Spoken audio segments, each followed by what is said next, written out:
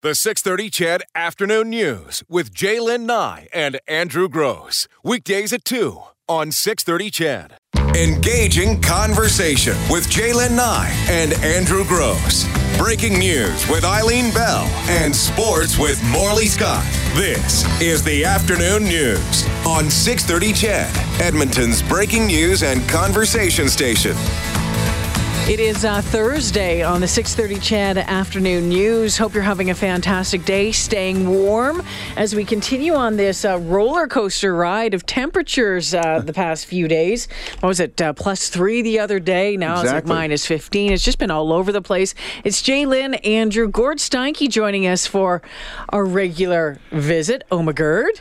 Nice to see you. Nice to see you. You've thawed out. Well, barely. My feet. It was what got me was my feet. What was I was layered up. We were at the world's longest hockey game broadcasting live last night at 5 and 6. So I got out there about 4. Yeah. And we didn't get out of there till about 8.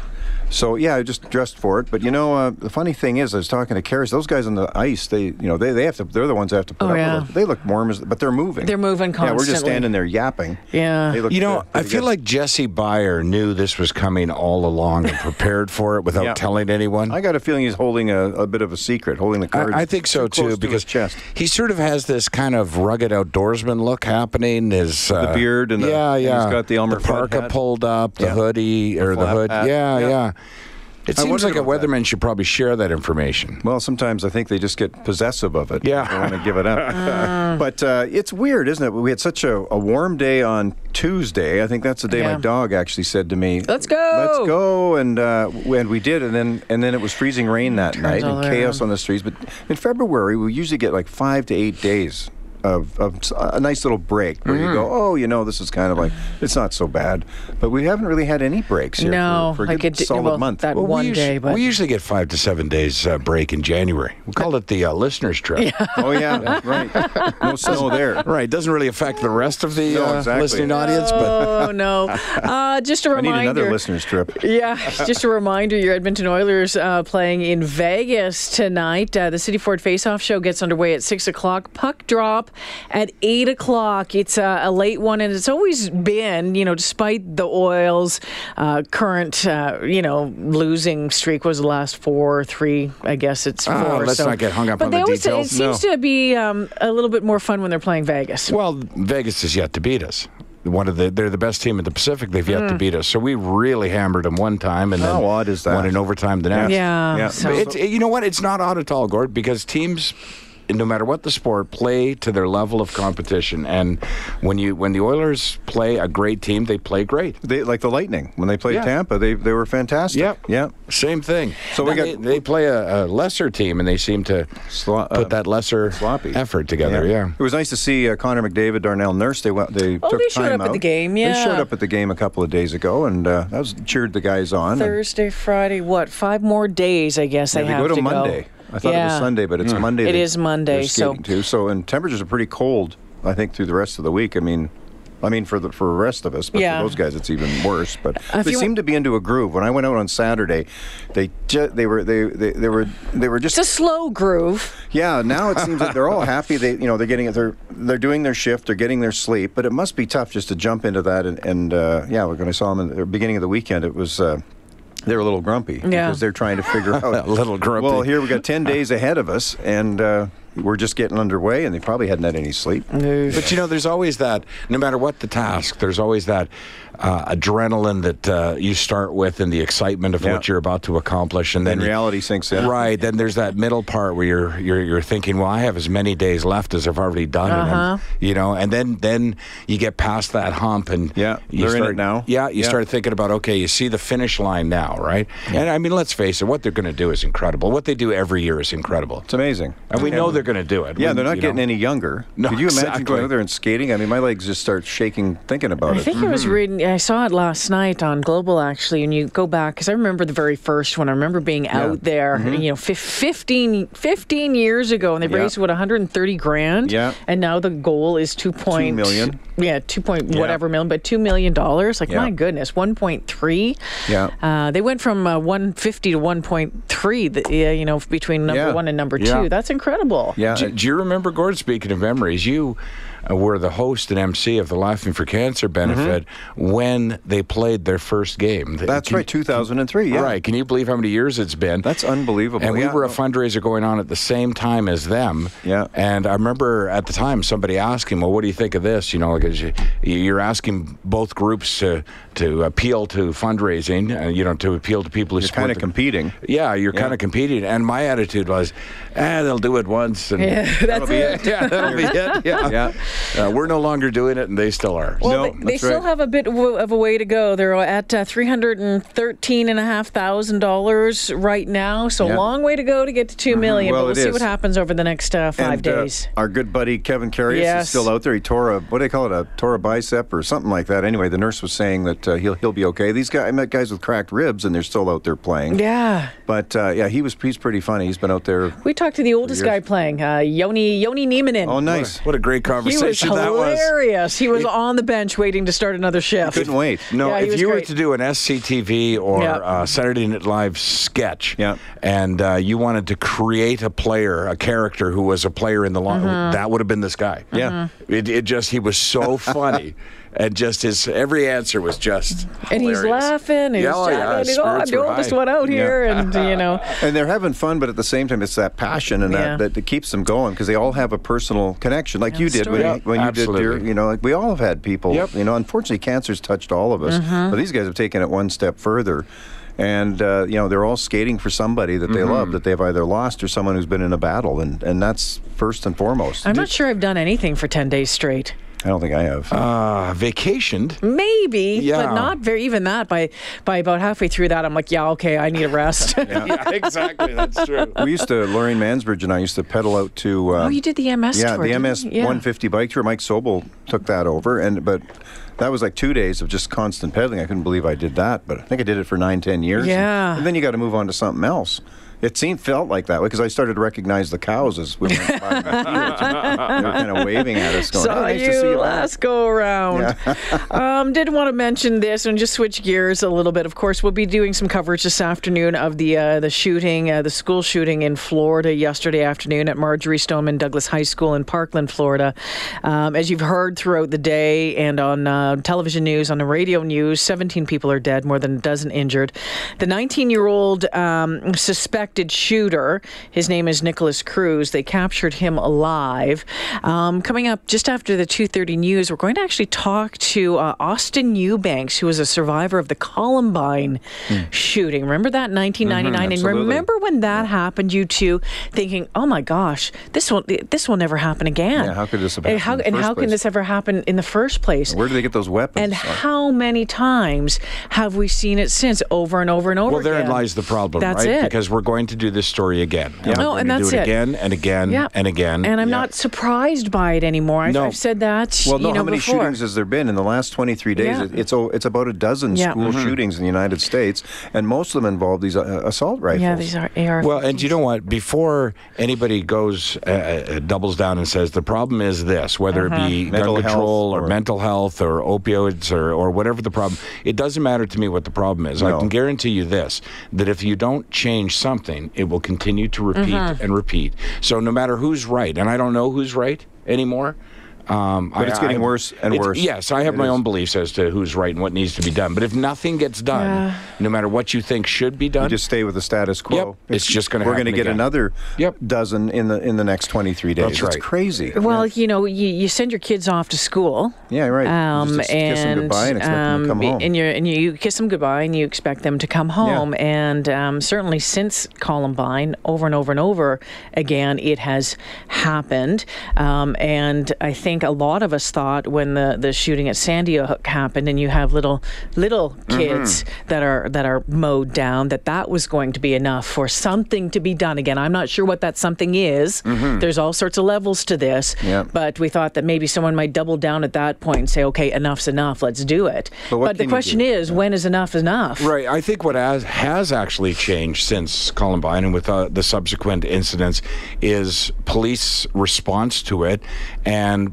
preparedness among school staff. The fact that they actually run drills shooting drills in the United States. This is what you do if you have an active shooter. It hasn't stopped it. And I'm not saying that's the solution, but that's where we're at. So kids who go to school are trained or taught what to do in the event of an active shooter. Well, listen, you know what? This brings back, I lived in the States with my family, with my wife and daughter down there in Minneapolis, and I remember Jennifer in junior high or middle school, as they call it, they put in metal detectors because back then, I'm talking about 1989. Yeah. And they put in metal detectors in schools. Those metal detectors are in all those schools. So, I mean, they tried to do something, but that was back then it was more about knives and that sort of thing. But now they're getting through with these assault rifles, but I don't get it. They've been trying. It's a small point, but it's to me an interesting aside that when these events have happened in schools and you've seen the kids being ushered out of the school with their hands above their head by police, and the first time I saw it, I wondered, why do they do it that way? And then video that I saw in the school in this most recent shooting, the police come in and take control of a particular room and tell the kids to put down their phones and get their hands in the air. But it was obvious after this one why they do that, because the shooter in this case actually left the school with the other students. Right. So he blended in and walked out the front door. Yeah. Right? So that's why they want everyone's hands in the air, because they haven't determined who the shooter is. You know, the juxtaposition is just, it's horrifying. Here we are in Canada, and right next door, United States. Could you imagine Canadian kids going into a metal detector in an elementary school here? But down there, it's been common practice for decades, and it's turning into a combat zone down there. And I don't you just see it. It's like we're right next door. What's going on? Like how such a difference. I think glad to be in Canada, one of the teachers, or one of her comments was incredibly poignant. She says, we prepared for this, as you were talking about, Andrew. We prepared for this. We were more than prepared for this, and we still had 17 people killed and 12 injured. The awfulness in this one, it was almost like the shooter knew exactly how that they had prepared by triggering the fire alarm and pushing them out into the hallway, pretty much making them, standing targets. Right. In preparing for this possibility, that student was in the school, registered and a student at the time they prepared. So he was, as you just said, well aware of what would happen. Of how to do it. Yeah, where the students would be sent, what they would do. Yeah. And as you say, that's why he pulled the fire alarm, because he knew where students would be sent to in the case of a fire alarm, which gave them a target-rich environment once the shooting began. Unbelievable. And they say that the warning signs were there, right, with YouTube and Facebook. The warning signs are always there. They always say that, but they say that in hindsight. Right? Yeah. It's 2020. And I saw on Twitter today, and I don't even know what to think about this, but I saw, the narrative begins when this happens, right? And people take the stand they took last time, right? This time, I saw a new narrative, and the narrative was, well, the FBI didn't do their job because he had been identified to the FBI as a possible. He had said, in fact, on I think an Instagram post, I'm going to be a high school shooter. It was a YouTube post. It was a YouTube post. That was about 6 months ago. Sure, and the FBI did look into it and determined he was not a threat. Well, I think they had trouble guaranteeing that it was him who posted it. I think was part of the problem. Yeah, unfortunately, I think the way it works is unless you do something, right, they can't really. Their hands are tied legally. But yeah, and that's the thing, because I think if you were to scour the internet and see every red flag like that, you'd find tens of thousands of them. They don't all turn into shooters, right? So and they have to weed through that, right? But it's always very clear in hindsight. Yeah. It feels so bad. You look at the parents' faces as they're coming in to see if their kids are one of those that have been shot. You can't even imagine this. And then the terrified look on the kids. And then you think about PTSD. How do you ever get over something like you never will? And that's a part of the conversation that we're going to have with Austin Eubanks after 2:30, because from that, he was shot in the hand and the leg and ended up being addicted to the painkillers afterwards. And because of things like the PTSD and trying to deal with what he saw, his best friend was killed in front of him. Had a 12-year battle with the drug addictions, trying to deal with what he had gone through. And, he's now given advice about, feeling the pain. You have to feel the pain. Don't try to mask it, because oftentimes that will happen. And he's calling for, the gun thing is one side, but also an investigation into more on the opioid crisis as well, and the trauma that's happening. He says when you think about this, he says the 17 people who were killed, their families and their families, and all the injuries, and those who witnessed things, and how this ripples out and grows, and the thousands of people that it'll end up. And when we have so many of these happening, so how many of these people are impacted, and what happens with that? Yeah, that'll be interesting to hear what he has to say. Yeah, so I'm looking forward to that conversation. You can't make sense of a situation, though, can you? Really, that's insane. No, it's hard. No. That's what we do as human beings. We try to put. We got all these theories, and we got to say this and this, and put everything in the nice little shelf. How pathetic is it, though, that we're now at this point, and it's like another school shooting. Yeah. I know. Do you know, for me, and there's, as I say, all the narratives start over and over again. It's the same conversation. You have the same conversation, and one of the texts that we always get, and we just got it, and I actually just answered it, but I'll answer it again on air. Somebody inevitably, and I actually told Carol this morning while reading about the Florida shooting, I said, the text we'll get. And the text is about what type of rifle it was. Why are you calling it this kind of rifle instead of this kind of rifle? And this was a polite text, but oftentimes they get very mad, you should do your research before you call it an assault rifle or whatever. Right? Hey, if we call it a banana instead, are those 17 kids still dead? No. Right? Exactly. It's not about the type of gun. It's not about, you know what I mean? It's not about us getting the terminology 100% correct. No, there's a much deeper issue here. 17 kids are dead. Yeah. That's the conversation. Mm-hmm. For sure. We'll continue the conversation after this.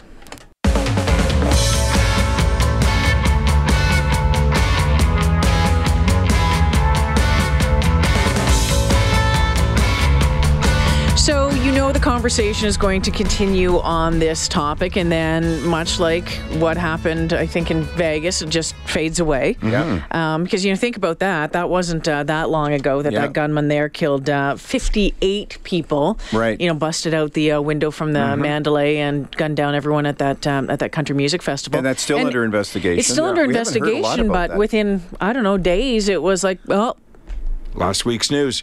It is. That's why this conversation with this Columbine survivor will be so significant, I think, because we'll hear about what happened for the next 19 years after that event. Because for the reasons you two just said, people forget about it. Yeah. But he wasn't able to. No, for sure. No. It's going to affect his life, his family's life, and his friends' life forever now. Exactly. But just because it's not on TV doesn't mean it's over. That's right. Yeah. And as you look at all those folks who are going to be impacted from that shooting yesterday. So, we'll talk to Austin Eubanks coming up just after the 2:30 news. What's coming up with you tonight? Well, we got lots going on this afternoon. We're just taking a look. We're going to be doing more. I think we're going to lead the 6 o'clock just because everybody's talking about it, and it just hits home with the 17 students that so tragically killed here in Florida. So we're going to be leading with that. We'll talk to some local people about it, get local reaction, but we'll update that as they try to figure out the motive, I guess, with this suspect. Yeah. Fletcher Kent's working on an interesting story in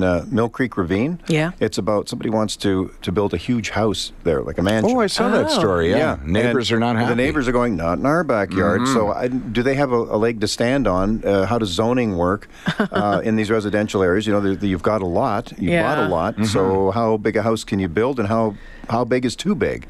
So we're going to talk about that too. All right. Very, very good. And you'll keep us updated on what's going on at the world's longest hockey game, because you guys are streaming it on your... we got it. Yeah, we're streaming it. On your Facebook page? Yeah.